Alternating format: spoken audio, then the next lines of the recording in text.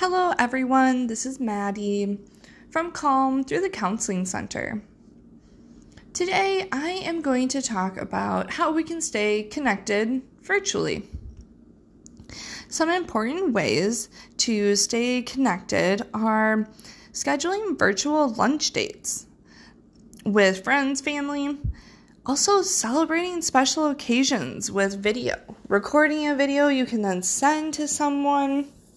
Being able to be there, happy birthday, celebrations of any forms, as long as you're over video.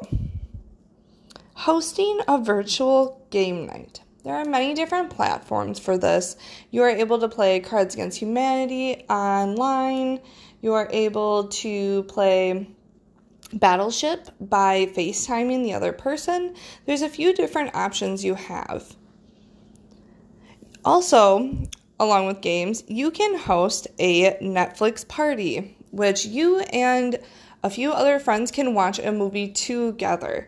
And this can really make it seem that you are in the same room and that you're able to communicate with them when something interesting happens on the movie. Also, if you have little ones or you have siblings or you kind of just have an itch to explore, and there aren't many options for that. So currently, you can explore through Google Maps and Google Arts and Cultures. You can go to different museums.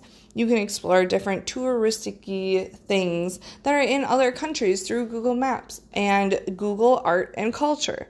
So these are some different ways that we can all stay connected during the rest of this time, and to also continue to be connected even after. We now have all of these tools in our hands on how to stay connected. Maybe you live far away from someone who is important to you, and now you have all these other platforms that you are able to hold lunch dates, to hold a game night, to be there on special occasions throughout our busy schedules.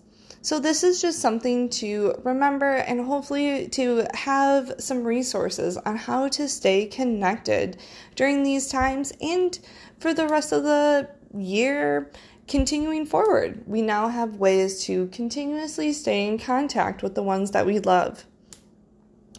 And thank you again so much for listening. And as always, be well and flourish.